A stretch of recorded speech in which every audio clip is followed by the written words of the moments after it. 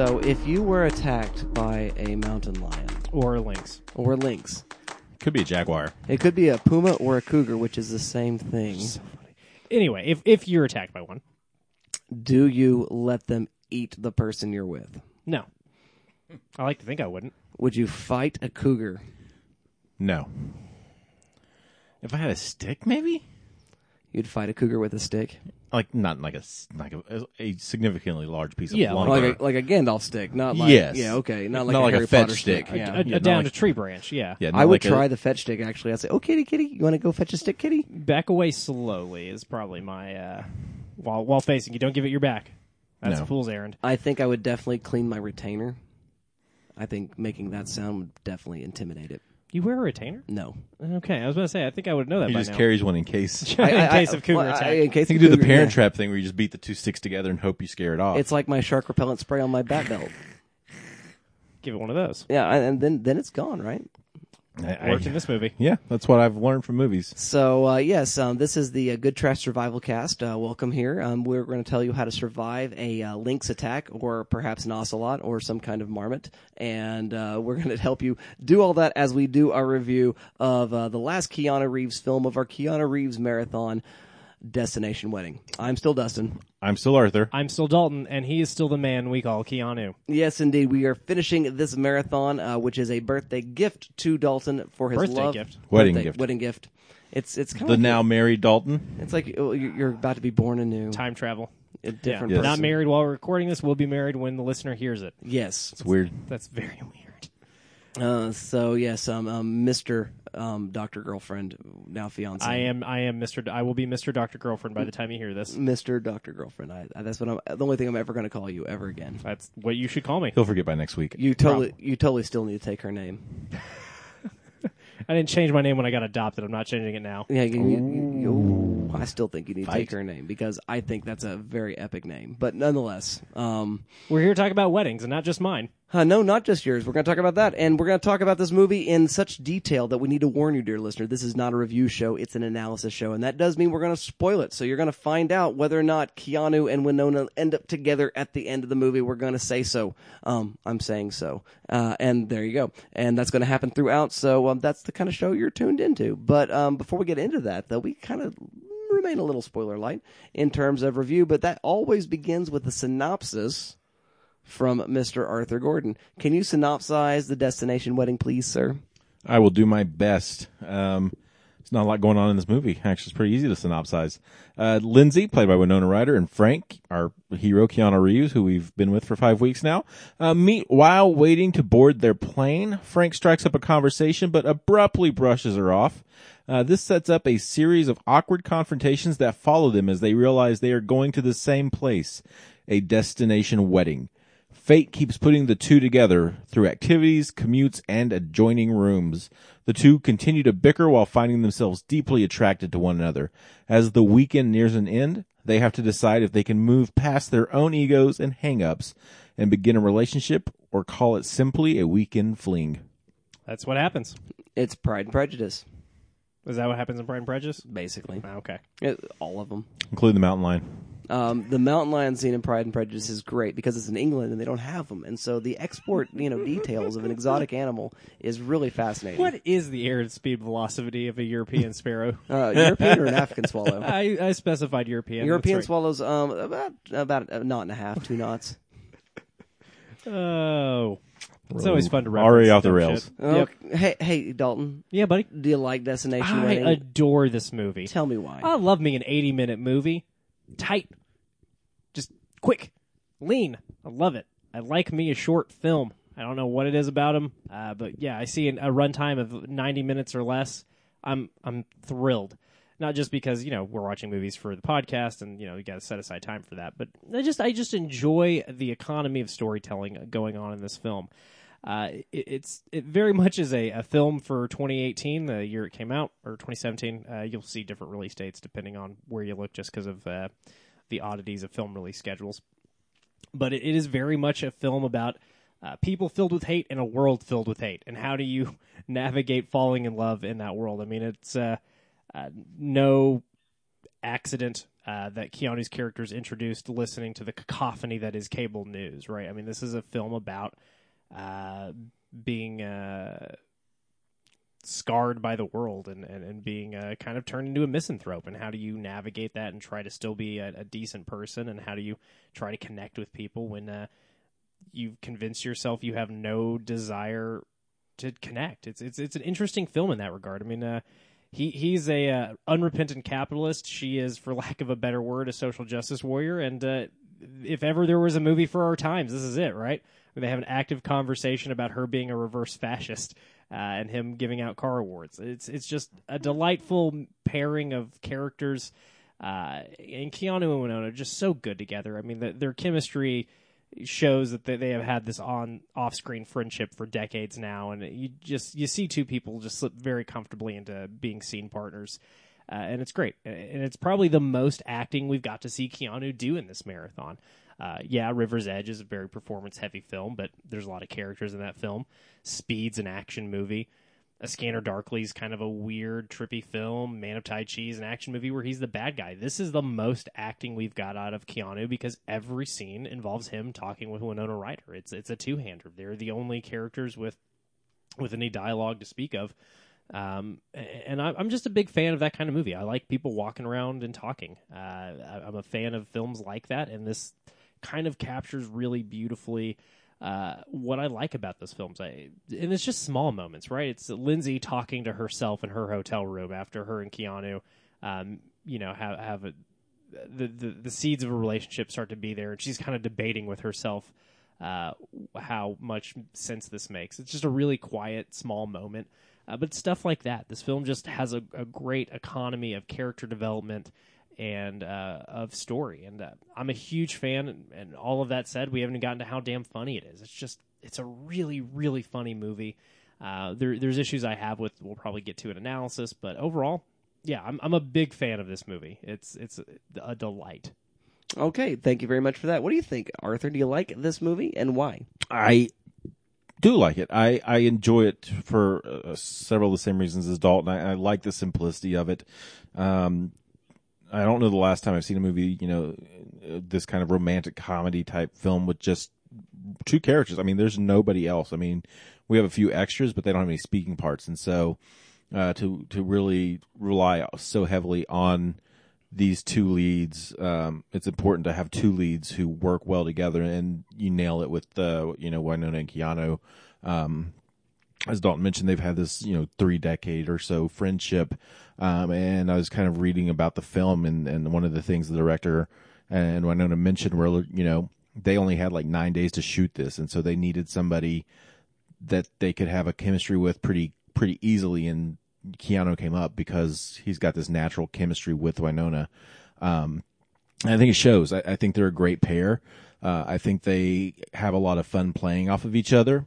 And it's got this very old school setup, and I'll talk about that a little bit in the syllabus, but it's a very traditional, I think, hook, just two strangers meeting on a travel. Mm-hmm. There's kind of the seeds coming from screwball comedy there. And the very kind of Billy Wilder-esque rapid-fire dialogue of past Hollywood. And so you kind of bring that up and, match it up with today's kind of humor, this kind of dark, sardonic comedy that's, it goes a long way in making two very dislikable characters empathetic and interesting to watch and see. I think it's one of those instances where we talked about it a while back about just having characters who are just flat out, you don't care about it because they're so just annoying or obnoxious or dislikable. And these characters are very much those things, but there's something about the way they're performed and written that they are easy to empathize with and engage with and invest in emotionally. And it's all, due to their performances. And I appreciate that all quite a bit. I laughed a lot. Just the kind of absurdity of the situations they keep finding themselves in are really well thought out and well plotted. And I appreciate that kind of sharp storytelling. And so, yeah, I'm pretty pro on this one. I do like it quite a bit. I laughed quite a bit. I don't know how much I'd go back to it, but first time watch through it was pretty pro. And I also appreciate that we've got two 40-somethings, in that love story, because it's not something you see, especially in a romantic comedy genre. It's typically late 20s, mid 30s, that type of thing. And so to get something with kind of an older lean to it is pretty cool. Yeah, and I like that about it as well. Kind of surveying the idea of sometimes you don't find somebody until you're a little older, and I appreciate that about it as well. So yeah, I like it. It's a fun time. All right. Well, thank you very much for that, Mr. Arthur Gordon. This movie passes the 6 laugh test for me, and so I laughed much more than 6 times. It is hilarious and so much fun. And the dialogue, I mean, the performances we've already talked about, and I totally agree. Keanu and Winona Ryder have such great chemistry with one another that it is absolutely dynamite. So I love that, and I love the way they work together and work off of each other. But the dialogue itself, the lines that are written for them, is part of what makes this so superior. And it felt like an Aaron Sorkin movie to me in a lot of ways. Felt like a Linklater to me movie in several ways, but for the same reasons. But, because one of the things that Sorkin taps into, and I think Linklater does this as well, is taps into the mean jab, but without making the character dislikable. Yeah. Because as Arthur said, these two characters, Lindsay and Frank, I would not be friends with. No, me either. Neither one of them. They're a bummer. No, you are very unpleasant, and I would be elsewhere. I would definitely step forward in the line, and then just if she kept talking, I wouldn't have even responded. I would have just kept walking. No, I don't want anything to do with this person. And the same with him. If he were talking to me, I'm like, you know what? By all means, leave and don't come back. I'm okay with that. But what happens with these lines is they are so full of the sort of Barbie kind of cruelty, Barb-ish, full of barbs, not Barbie as in the plastic doll. I knew what you meant. That it's so full of that kind of stuff that is written in such a way that it's endearing. Yeah. The sort of meanness is endearing. And there's a close analog, and I thought of a moment from The West Wing when I was thinking about the Sorkin-esque-ness of it. And there's a whole series of events that goes on in a particular episode where they're talking about Iranian exports and what's going on in Iran, and really trying to pump up Iran and the relationship, and it's like everybody's like, this is ridiculous. And CJ says something along the lines of, yeah, I get all my clothes and all my fashion from the Iranian fashion shows. And the only thing Toby Ziegler says in response is, yeah, it shows.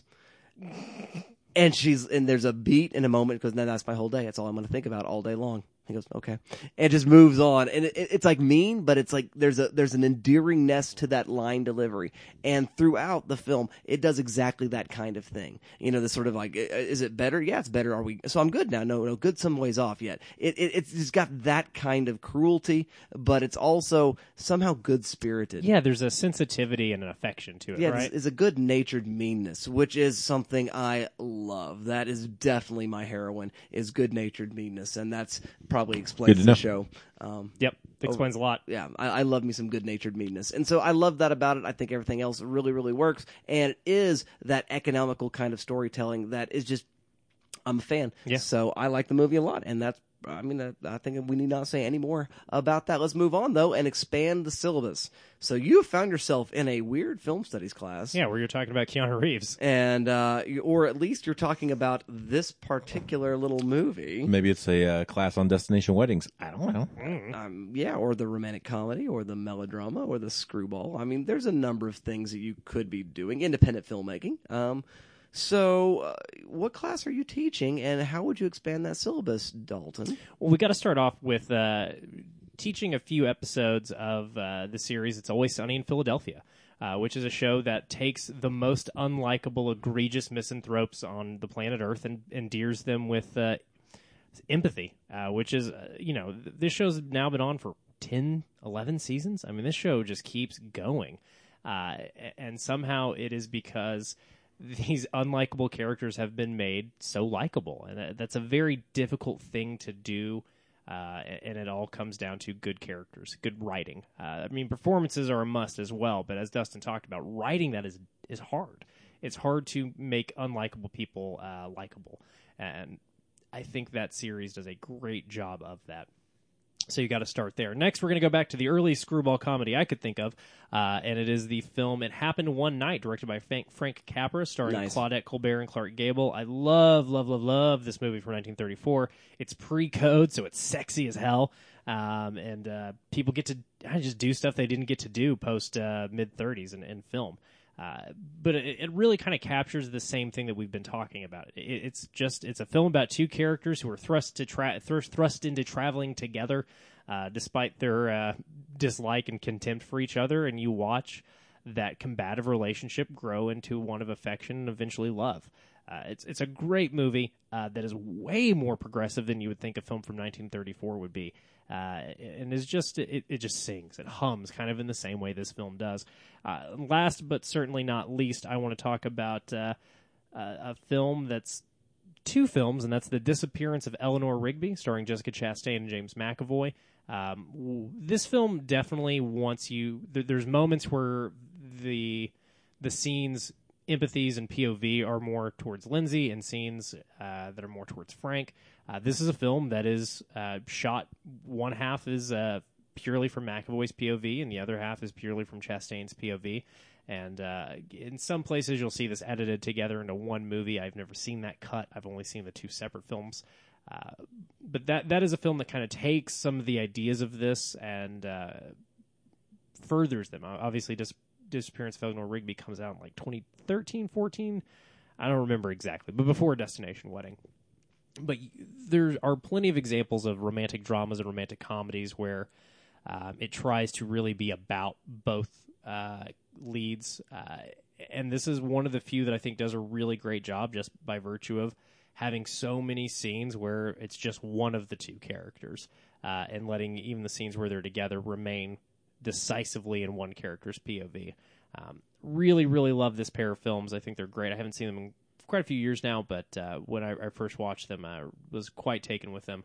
And again, I think just makes for a great furthering of some of the themes we have going on in Destination Wedding, because they're a pair of films that are about how this is obviously about at the start of a relationship, but Disappearance of Eleanor Rigby is about how a relationship takes a break and potentially ends, and how the two members of that relationship kind of navigate their feelings about each other when they're together and when they're apart. And again, we get a little bit of that in Destination Wedding, and just in terms of how that can be done really, really well on film, I think this pair of films is a really great pairing. So that's what I'm going to send with you to expand your syllabus, get you thinking a little bit harder about Destination Wedding. Alrighty, thank you very much for that, Mr. Dalton Stewart. What do you say, Arthur? How would you expand this particular syllabus entry?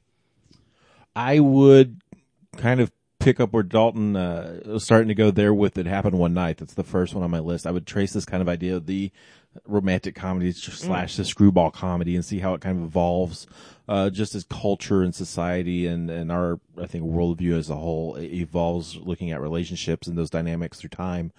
So I'd start with It Happened One Night. I think everything can kind of be traced back to that, the kind of the road comedy and the romantic comedy itself kind of go back to that film. And from there I'd go into 42, I believe, and I would go with Woman of the Year with Spencer Tracy and Katharine Hepburn, where we've got these two, I wouldn't call them super unlikable, but they are two very headstrong characters with very different opinions. They're both reporters. He's a sports guy. She does other stuff, but they get married, and that's when the conflicts start to arise after they get married, and they have to wonder, did we do the right thing? Is this, are we really on the same page? Are we really meant for this? And it really grapples with those questions, and a relationship and hardships of differing ideologies and worldviews and how that looks. From there, I'd go into the 50s with Billy Wilder's Some Like It Hot. Mm-hmm. Just because that Billy Wilder script, I was thinking of a Wilder movie, and this is one of his romances, and just his dialogue is so rapid fire. It's so quick witted. It is so sharp. And that's what I was kind of thinking too, the mean-spiritedness of it wasn't really there. But just the back and forth between Keanu and Winona and how quick it happens. Because this movie is almost all dialogue. I mean, there's not a lot of set pieces or beats or anything. It's all talking. Well, there's one set piece. Well, yeah. But I mean, primarily, it's them talking and conversing. It's very quick, and I think Billy Wilder's the kind of cornerstone for that. And then I would jump up to the 80s. I think about all these movies is characterization and characters kind of talking things out and dealing with their selves. And I would go to The Breakfast Club, the John Hughes Nice film. pick. And how that kind of something very adult. You know, those kids don't talk like kids, and then there's something a little elevated about the way they speak, but there's also just a lot of characterization there and working through stuff and looking at all those things. And then from there, I'd move into the 90s. I'd go with As Good as It Gets. Here we have, Jack Nicholson, who's doing that thing where he's a very dislikable character, who's got his things he's trying to overcome, and Helen Hunt's trying to get past that and work with that and deal with his baggage, and it's a really interesting dynamic at play. And I think to kind of wrap all that up is Punch Drunk Love, P.T. Anderson. You know, I love that movie. Yeah, and even more so than I think Jack Nicholson, As Good as It Gets, I think Adam Sandler has a very interesting character there, playing much against type while also utilizing a lot of those elements we know of his persona, the anger and the comedy, to form a more tragic character and somebody looking for love and wondering if they can be accepted. And I think that kind of leads naturally into a film like Destination Wedding. Very good, very good. I think if I was using this movie, I think it would be more in a creative writing kind of context, where we're talking about screenwriting specifically and the writing of dialogue. And but I wouldn't necessarily use any. There would be some save the cat kind of text that you might be using as a piece of inspiration. But what I would do for this is then just sort of look at big exemplars and how a genre sort of influences the way in which you write this kind of dialogue. And so we'd begin with the text of reading the screwball comedy chapter out of Thomas Schott's Film Genres book, which is now out of print, but I have a copy of it, so I guess it'd be one of those available at Kinko's kind of things, where you have a course packet to pick up for this particular class. But that would be the place I would begin. And then you've got to go to William Powell, Myrna Loy in The Thin Man. It's not a screwball comedy. It's a Dashiell Hammett adaptation. And I think that dialogue with adaptation is really interesting. And so all my selections with films, my first two selections with films, sort of play into that. So this is doing an adaptation of it's basically a hard-boiled kind of detective story. Yeah. But it's turned into this screwball comedy with all of these great sort of bits of dialogue and conversation and character development that occurs through that, with, again, the wit and witticism of that kind of comedy that we see in Destination Wedding. The other example is an adaptation of Taming of the Shrew, which is 10 Things I Hate About You. I think the performances in that movie are also equally stellar, and the dialogue is whip cracking smart. And I just love it, and it's very, very fun. It's a movie that I just adore anyway. And so it would be 10 Things I Hate About You for that. And then the last film I would want them to look at and be part of the conversation is Conversations with Other Women. The Helena Bonham Carter, there you go, Aaron Eckhart joint film, in which they are a couple who were married early in their 20s, and now they're in their late 30s, and they have been divorced for over 10 years at this point. And they have a circle of friends in which Helena Bonham Carter becomes it's like a substitute bridesmaid at a wedding for Aaron Eckhart's sister. And so the sister knows her and is an old friend, an old connection, but got to get somebody to come in and do this thing. So she shows up and does the bridesmaid role for this, and Aaron is there. But everyone kind of forgets who she is. It's been so long out of their lives that they forget that, oh, yeah, she used to be married to him. And the movie doesn't tell you. I love how long the movie holds the reveal of how they know each other. And so, they were used to be together. They used to date. No, they used to be married for a significant amount of time. Yeah, it's unclear for the first several minutes of screen time they have together if they know each other. Right, yeah. And then as you realize they do know each other, it's unclear how they know each other. Right. Yeah. And it's a long, casual kind of pickup. Now, the sort of stylistic conceit of this movie is that it's two different shots all the time. Sometimes it's a split frame. For the most part, it's not. You see her perspective and lines of dialogue sometimes repeat and sometimes wrap over. But it's not very consistent in the way that it does that, which is fine. So it's not like your Eleanor Rigby movie that you were talking about earlier, starring the Beatles. Rather, It's but it's got a little bit of that going on. But it's all them just having this conversation of who they are, where they've come, and how they used to have this relationship together. And by the time you have certain assumptions about both of them, and by the time you get to the end of the film, most of those assumptions are kind of upset. Yeah. And it's only revealed in them having a conversation where they kind of pretend not to know each other, and their names are never revealed. You never know who he is or who she is. Their screen credits are man and woman, and that's it. And it is a really, really well performed film in which all of your movement in terms of dialogue and arcing happens basically with just dialogue with a set piece of a sex scene. Partly told in flashback and partly told without. I have to also mention in this particular movie, the flashback actors are excellent choices. I mean, a very good version of a young Ms. Carter, a very, very good version of a young Mr. Eckhart, and it's totally believable. And so it's an interesting movie and a good pair, I think, with this. So that's how I would expand the syllabus. Aaron Eckhart doesn't get enough work. He does not. No. He's good. He's very good. He's a very good actor. He's underutilized for sure. He has a very, very distinct chin. I think that's what keeps him from working. Yeah, that's fair. It might have helped him more in the 90s. It's a powerful chin. It's a very powerful. It's not a Bruce Campbell chin. No. It's almost a Tom Travolta, John Travolta chin. You'll get there, bud. It's an Aaron Eckhart chin. It's definitely It that. stands alone. It's its own thing. We should do Thank You for Smoking sometime. We absolutely should do Thank You for Smoking. I love that movie. So, we'll add that to the list. So, dear listener, your syllabus just got a bit longer. Let's move into what you came here for. Let's do that analysis. It's business. It's business time. I know what you're trying to say. You're trying to say it's time for business. Oh, yeah, and here we are. It is time to do analysis. Where shall we begin? I think if it's all right, I just want to bring up, we don't really talk about it. We don't do a lot of comedies, especially don't do a lot of romantic comedies. But I just kind of want to open the floor and talk about the importance of chemistry. We've kind of alluded to it. Yes. But how make or break it is it for a film? I think we talked about this a little bit when we did our Meg Hanks marathon, our Meg Ryan, Tom Hanks team-up movies, about how integral to a romantic comedy or just any romance film the chemistry is, right? Do I believe that these two people would have sex with each other? Yes or no? And if the answer to that question is yes, then you got a lot of leg room in terms of how successful the film's going to be at telling its story.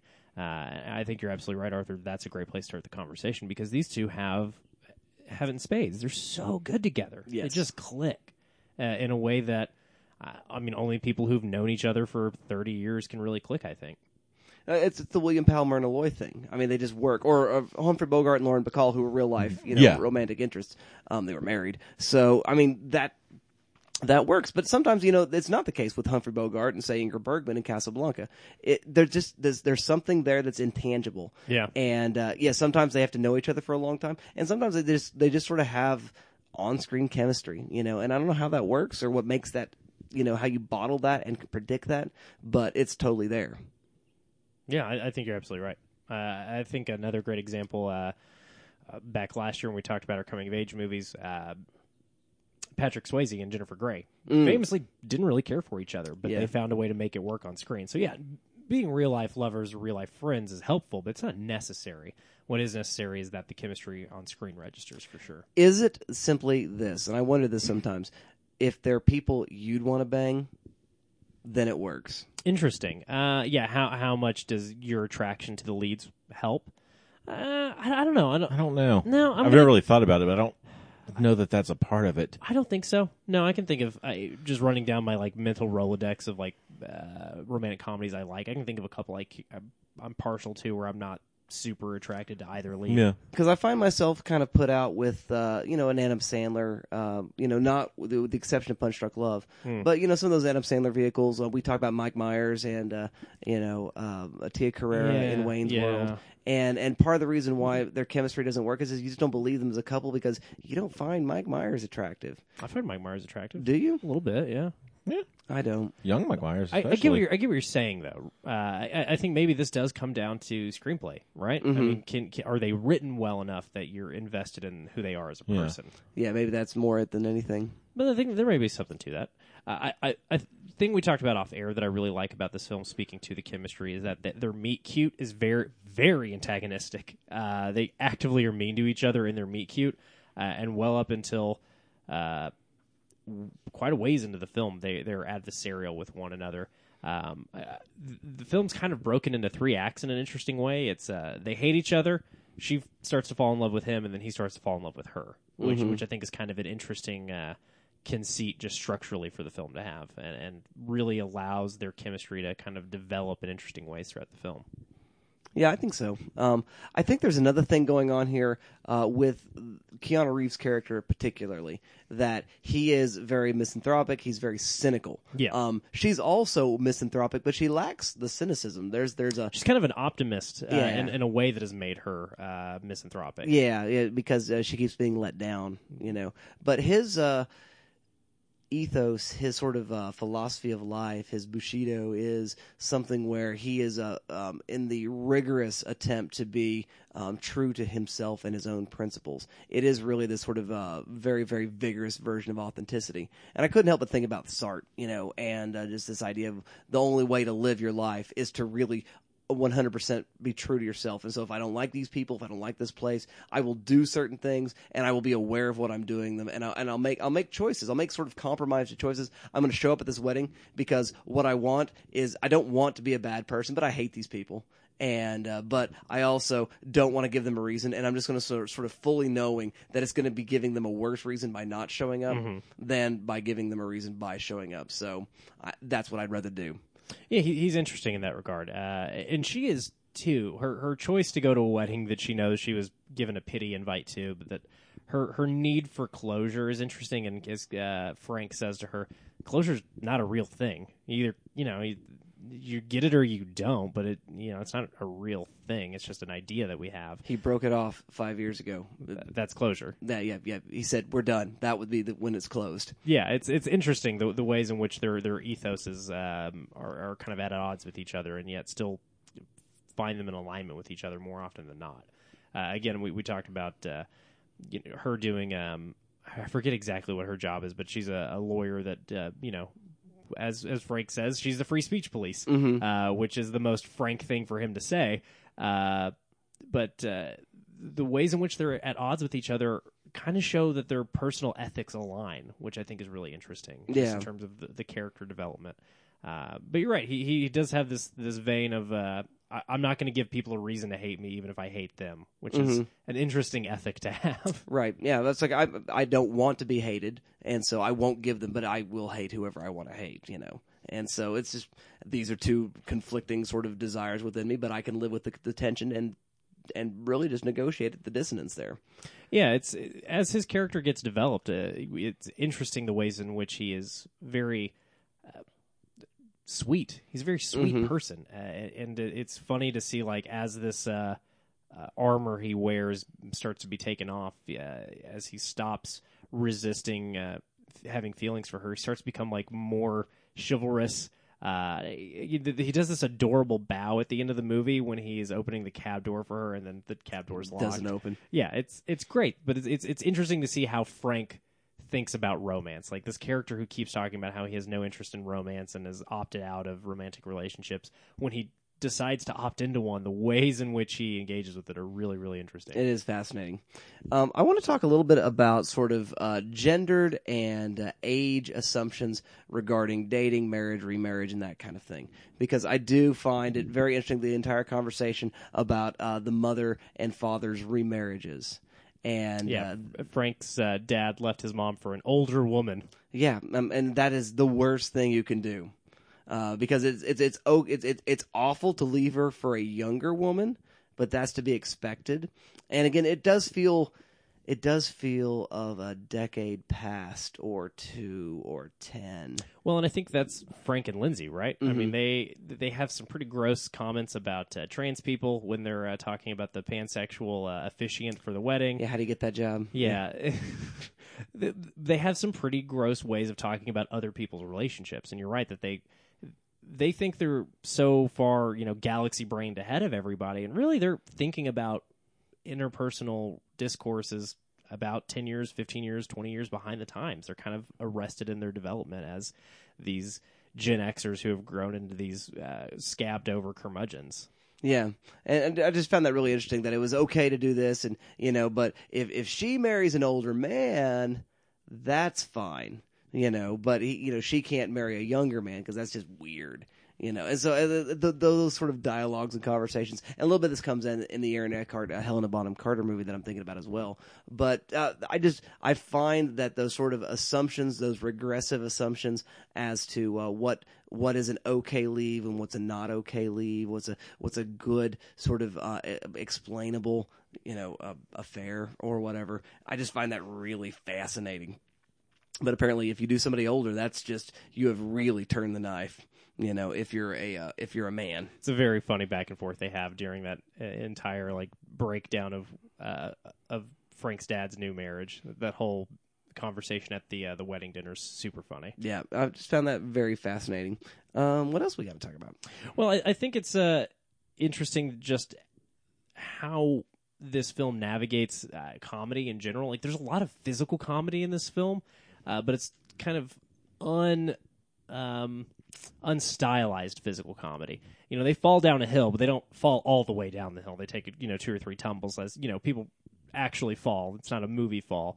Frank not being able to get the cab door open, the spilling of the wine, the not being able to get the peanuts open. There's a ton of physical comedy in this movie, but it's very grounded physical comedy. You don't get that very often. No, it does have this natural. Even him just stooping in the airplane is just very physical. Yeah. I mean, thanks to his height, he can't stand up naturally in this thing. It is interesting. It's kind of refreshing, but and I think it matches though the rest of the tone. I think if we had these over the top pratfalls down hills or anything, I mean, the most over the top thing is the mountain lion. Yeah, which or the still, sex scene that follows. Wow, it's just so good. We're going to talk about that in a second. We'll get there. We got to get there. But yeah, the mountain lion introduces life or death stakes into the affair, which I think is just a fun. These characters would never have a nice moment together if it wasn't for the fact they didn't almost die. And it speaks volumes for who these characters are. But again, it still is framed within this kind of grounded physical comedy that this film is so interested in. You're right, Arthur. We don't get a lot of it. It seems like films are scared to do physical comedy without going fully broad. When you can do a regular fall, you don't have to do a full pratfall. Just somebody normal ass falling down is still funny. You don't have to do a big goofy sound effect or anything, So it's a rarity that I can't think of any other film that does physical comedy like this off the top of my head. Well, and again, I think it's just the way it plays it. I mean, part of it's the writing, part of it's the performance. But even the open the peanuts, it's not so much he can't open them; it's that he's made a big deal that because she's a woman, she can't do it. So he's the big man that's just There's a notch. Yeah. That seems to have a defective notch. Yeah, he's got to mansplain it to her, why she can't open these, and then he can't do it, which is where the humor comes in, the irony of these situations. The karma of him not being able to get the peanuts open, so damn funny. I think that's the thing about it is, with all the physical comedy, there's an irony to it, Yeah. and that's what makes it work. The groove chew thing is really funny too. Speaking of physical comedy, just the ways in which she's forcing him Yeah. out of his comfort zone are really adorable. Yeah. Can we swallow now? Yeah, can we groove swallow? Groove swallow. Let's talk about, speaking of physical comedy, let's talk about this dang sex scene, huh? Oh my goodness. We got 2 movies where Keanu does it in the grass. Not one, but 2. One much more romanticized and much more. Yeah, it's weird that the one that has all these that's full of jokes is the more romantic of the 2 grass sex scenes we got. But they are so damn funny in that scene. They are. It's just the fact that their discourse about the sex that they're having continuing into the sex is just a fun detail. I mean, there's a fun, realistic sex detail. So many movie sex scenes, just all right, as soon as the clothes come off, then it's orchestral music and nobody talks. That's not really how intimacy works.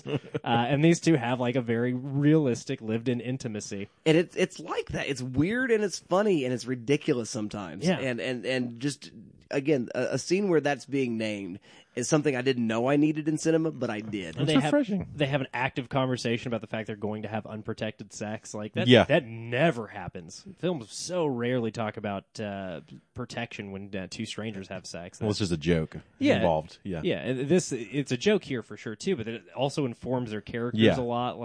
Frank is a little bit anxious about the possibility of a baby. She's like, I'm pretty sure it's not going to happen, bud. And also, I'm a grown woman. Don't worry about it. It's my problem. Yeah. Like, it's an interesting just like back and forth they have. It's so good. And then, oh boy is so damn funny. The nose and him being like, wait, No. what? And she's like, no, I'm a negative person. It's fine. so funny. They're so funny. And then the tarantulas that look like crabs. You've got crabs? No, look, Look crabs. at the crab. Ranches. That's so damn funny. And again, it leads to this moment later. He talks about her being attractive when they have sex, and when they go back to his room to just kind of hang out and spend the evening together. She's like, hey, what did you mean when I was attractive? And they have, I think, maybe my favorite scene ever of two characters explaining to the other why they like them, why they find them physically appealing. Because, you put two attractive stars on screen, the sexual chemistry is assumed a lot of the time. But to have the two of them, especially Frank, who, plays everything so close to the chest, very clinically talk about why he thinks she's sexy. You're in the golden ratio. Yeah, you have the golden ratio, the folds of Aphrodite. And all. The folds of Aphrodite is my favorite thing ever. So funny. It's just, he talks about her body in a way that's not leering, but is very appreciative and sincere and wholesome, and it's wholesomely horny, which is a thing we've talked about a couple of times on this show. And then her talking about the ways in which he's athletic, but not overly athletic, but not under athletic, and has a beautiful, perfect penis, and his smile doesn't go quite past the corners of his eyes, which is very important. Yeah, it's a beautiful scene of just two people talking to each other about each other, and I can't think of very many scenes like that. I really can't. And it's just such I feel like an accurate depiction of two people falling in love, that especially two people who start off adversarial. I'm a big fan of it. It's just having a man in a film tell a woman the ways in which she is sexy to him in a way that is clinical and not gross. It's a gentleman's ass move, and I love it. I'm a big fan. Yeah, I like it too. Yeah, it just as far as the gender politics of this film go, as you mentioned, that Lindsay and Frank both have their own weird hang-ups in terms of gender politics, but that moment where there's no pretense between the two of them is really kind of beautiful. Yeah, I do also think that the choice that the film does, this is just like a personal theory that I have, and I have conversations with people all the time. Do you believe there's one person for everybody? And Frank's response is, no, I believe there's nobody for anybody. You're close. It's nobody for anybody, which is pretty hilarious. But I do think that it's simply the choice of, do we have some sort of initial chemistry? That's a yes or no question. And then after that, do you want to make it work? That's it. And that's it. There's everybody for everybody, honestly. Yeah, at that point. I mean, there are some people you will not have initial chemistry with, and that's fine. But even, your initial sort of, again, the Pride and Prejudice thing comes in here, where you might initially sort of be put off by a person. That doesn't mean it can't work out. But it comes down to, is there that? And then after that, do you want to? Yeah. And then after that, it's up to y'all. Yeah, I think it's a very, again, realistic and nuanced view of interpersonal relationships, and that this film just kind of wears this very beautiful beating heart on its sleeve, but a crusty beating heart. Yes. Which, again, it's just rare and delightful. I do want to talk about the fact that these two refuse to talk about their problems. It's a kind of a brief scene when they're walking off by themselves, and they're talking about 1%er problems. And he goes, well, I'm not that rich. And he goes, okay, fine, but the top 10%, whatever you want to call it, people who don't have to worry about their daily needs, food, housing, transportation, nobody cares about our problems. And they kind of have this conversation about not feeling entitled to their own existential angst. And that's I don't know, that's something worth navigating and interrogating, right? That's just a good way to get you stuck in your development as a person, man. Yeah. If you don't give yourself green lights to talk about your problems, you're never gonna feel any better. I mean, your suffering is suffering. I mean, that's the thing. And that's sort of what is the negative sort of consequence that they're both living in, is that if my suffering doesn't measure up to somebody else's suffering, and we do live in a society that does do the tragedy porn thing, that does do the sort of whatever the the measuring contest of have I had it worse than you, or is what? Yes, indeed, there are people who have had it worse, and there is definitely a need for folks who are overwhelmingly privileged to recognize the grand scheme of things, the proportionality of suffering. But that doesn't mean that those things which bother them, those things which trouble them, are nothing. It just means that they need to also have their eyes open for empathy for somebody who's. Frank's dad shot him. Yeah. He got shot by his father. I think you're allowed to be a little bit bothered by that, Yeah. and you're allowed to want to talk about it. Yeah, and that's fine. Yeah. All I right. don't really have a whole lot else to say. I mean, it is, as we talked about, kind of a thin film analysis-wise. Arthur, do you have anything you'd I like found to a quote I was going to bring up and Okay. see what you guys thought about it. If you think there's much actual merit here or anything worth noting. So this is from an article called All Aboard by, I'm going to probably butcher this name, by Farron Smith Name. But it accompanies the Criterion edition of It Happened One Night. Oh, okay. And so this is in relation to It Happened One Night, but there's a statement here that I've found interesting, and it may be more about romantic comedy in general, but we might be able to apply it here. But the author says, it's often said that social progress has weakened love stories by removing all the important obstacles, the most obvious being the bygone taboo of sex before marriage, but another being the class system that's woven throughout It Happened One Night. And so I was just curious if you thought that, the idea of conflict, how that's changed and impacted romantic comedies as far as social taboos that would have caused kind of the comic conflict in movies past. The big conflict in It Happened One Night is the scene where they have to share a room and they're not married, which would have been socially a taboo then. So I'm just wondering, that idea of, are there any kind of social taboos left, or do you think the romantic comedy has suffered at all because of a more progressive culture? Well, I think this film gets at that a little bit by letting Lindsay and Frank have kind of very different personal ethoses. Again, we've mentioned this already, but framing them against each other in this terms of Frank being I am a capitalist because it's a respectable job, and I'm not going anywhere. Yeah, JD Power and Associates is going to exist for as long as we keep doing this thing, so I'm fine. And her values being kind of very much against that, and that's probably the closest we can get to this. Right? Is again, this is a film for our times. People don't get along very well if our initial assumptions about each other's values don't click. Which, hey, you know what? Totally fair sometimes. I get it. Trust me, I get it.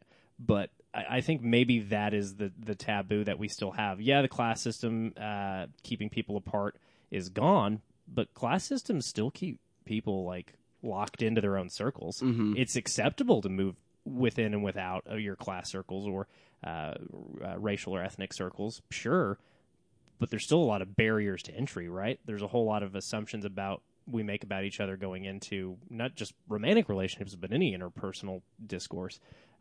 But I think that Farron makes a good point, just in terms of, especially It Happened One Night, and how it kind of navigates some of those cultural taboos of the 30s.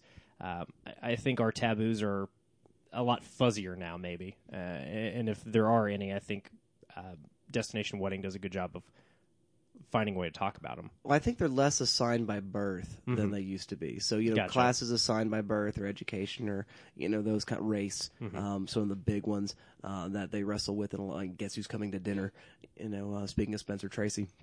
Those are some of the places where that happens. And now it is more of an affinity group thing where you're going to get, you're going to get a CrossFit guy and, a girl who's very into Dungeons and Dragons together. That's going to be the movie where their meet cute is. I believe in that couple. You're vacuous and, physical only and you're obsessed with elves and wizards and stuff that isn't real. And how do we, negotiate that? Or, lefty-righty politics. Which, again, this film touches on a little bit. And it keeps Frank's politics, deliberately vague, too. We just hear that he's listening to, aggressive cable news. It's not really important what he's hearing. It's just that's what it does he feel consumes. foxy. And they kind of give her an out because she says something at one point, and he's like, aren't you a, doesn't that kind of go against your political correctness job? And she's like, I just work there, kind of a Yeah. out. Yeah. It shows that these in-groups we assign ourselves to often have a lot more to do with just navigating the world than any like real personal feeling. And so yeah, I'd anticipate the future of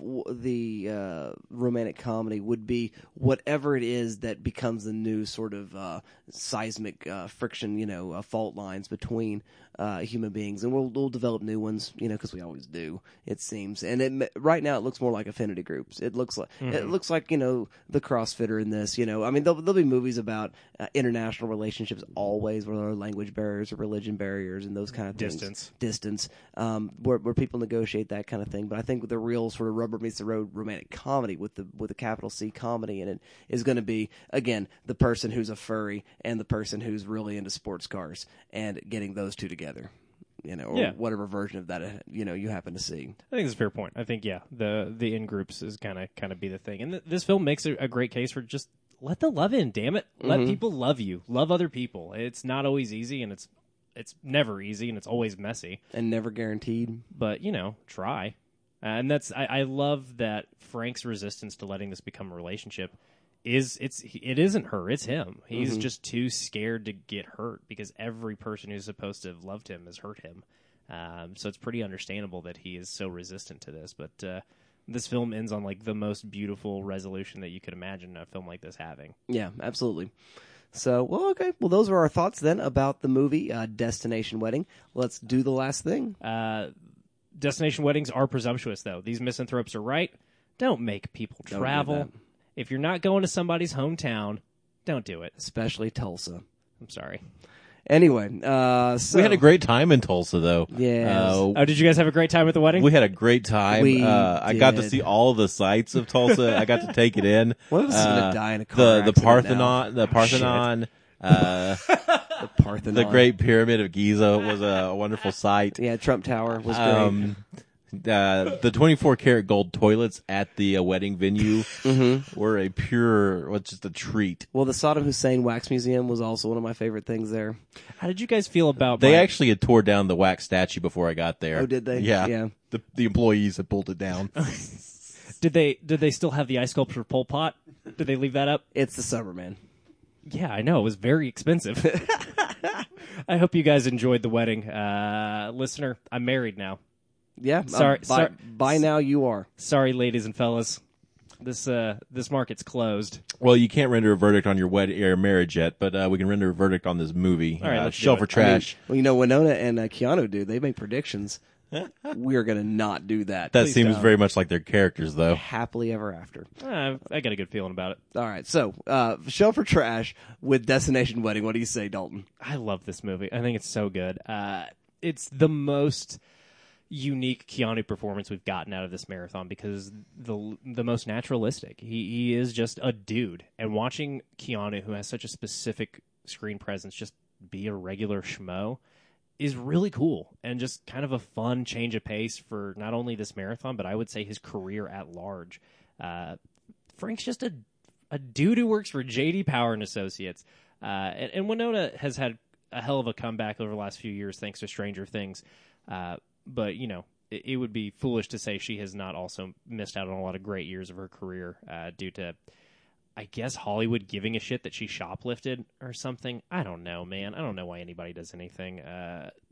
But seeing Winona just like on screen having a ball is a great time. These two are so good together, and this film is just so breezy and sweet, and anything that can find this much kindness and empathy and sweetness in characters that are this unlikable, I love it. It's the bee's knees. I don't know. I couldn't figure out what I wanted to say. I like it.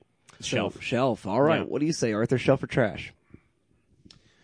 I think you guys have talked me into a very soft shelf. I do. It's kind of refreshing to get a romantic comedy of this nature that's not the same old meet cute, fall in love, fall out of love, big conflict in the second act. So that's very refreshing. Also, I'm a sucker for this type of script. This fast-paced back and forth is just always really impressive to me. That's why I gravitate towards guys like Sorkin or Wilder, because there's something very special about this type of writing. I wanted to go check out his earlier movie, is 5 to 7, I think, or 4 to 7, or something like that, with Yeah. Anton Yelchin. Yeah.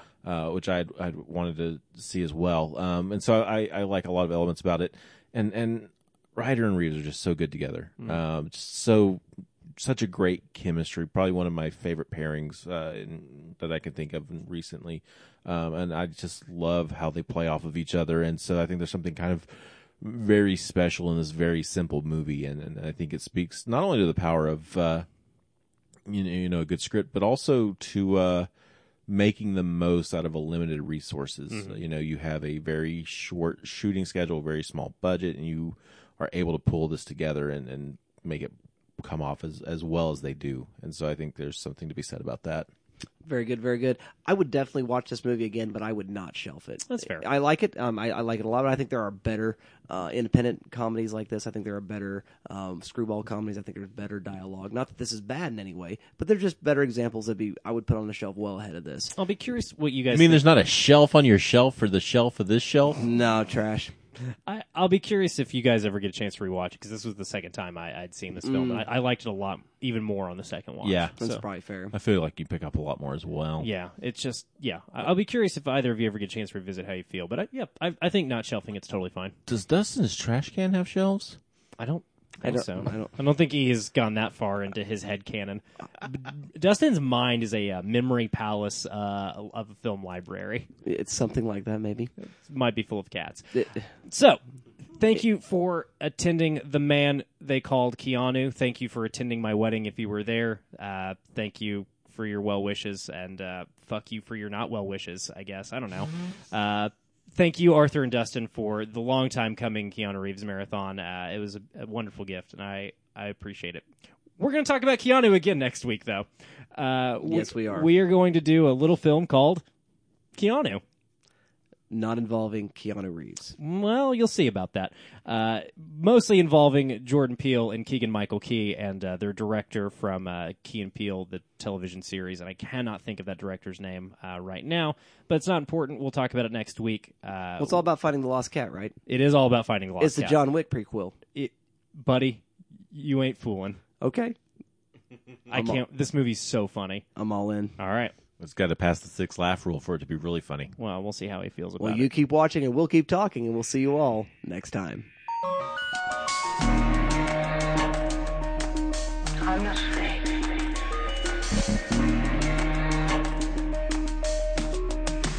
I'm not afraid.